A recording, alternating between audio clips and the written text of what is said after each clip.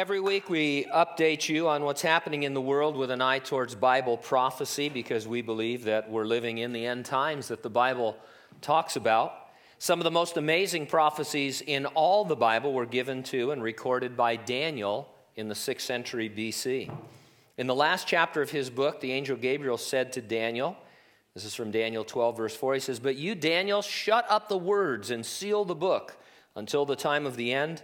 Many shall run to and fro, and knowledge shall increase." Some interpret the words "knowledge shall increase" to mean that our knowledge of prophetic truths, like the ones given to Daniel, would increase once we are in the end times. While not disagreeing with that interpretation, others add that it will be a sign of the end times that human knowledge in general shall be increasing. According to one author, the Hebrew word for increase implies not only an addition of knowledge, but a multiplication or a general human knowledge that is increasing exponentially. And so it's not just that more will be known, but it will be exponentially increasing. And so the question would be, is knowledge increasing exponentially? And the answer is yes. According to estimates, by 1900, it had taken 150 years to double all human knowledge.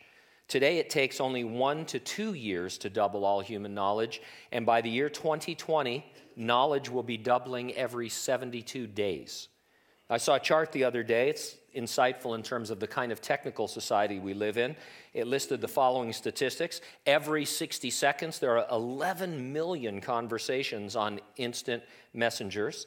Every 60 seconds, 2.6 million CDs with 1,800 terabytes of data are created. Every 60 seconds, 38 tons of e-waste is generated. And this is maybe the most telling of all. Every 60 seconds, 1,100 acres of land is farmed in Farmville. Please quit sending me Farmville invitations.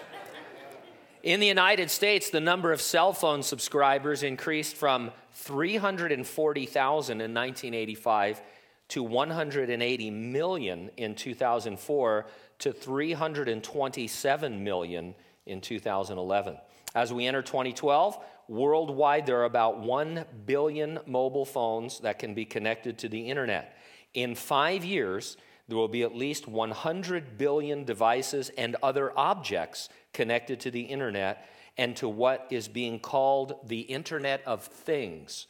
Essentially, everything will be embedded with a radio frequency identification tag, an RFID tag, that will be readable on your cell phone equipped with near-field communication, or NFC. What does all that mean? Here's one possible scenario. You're walking down the street. Along the way, you open your cell phone to camera. As you move along, your camera view receives near-field communications, transmission icons embedded in things.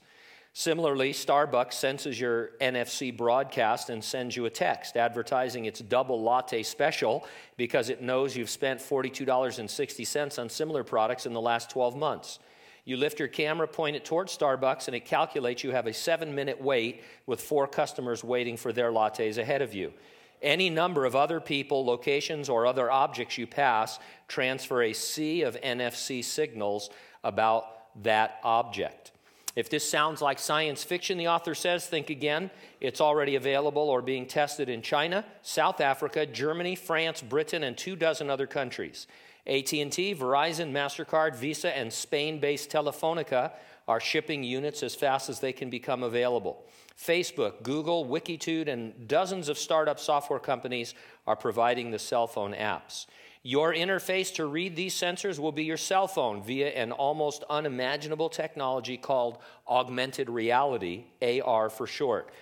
Facebook, Google, Wikitude will be transformed, allowing you to use your cell camera to enter a world of objects augmented by informational icons. To enter this world, you simply look through your camera lens, and all the images have search links about that object superimposed on your live camera image. Now, you and I may think, I don't want all that. It don't matter. It's coming.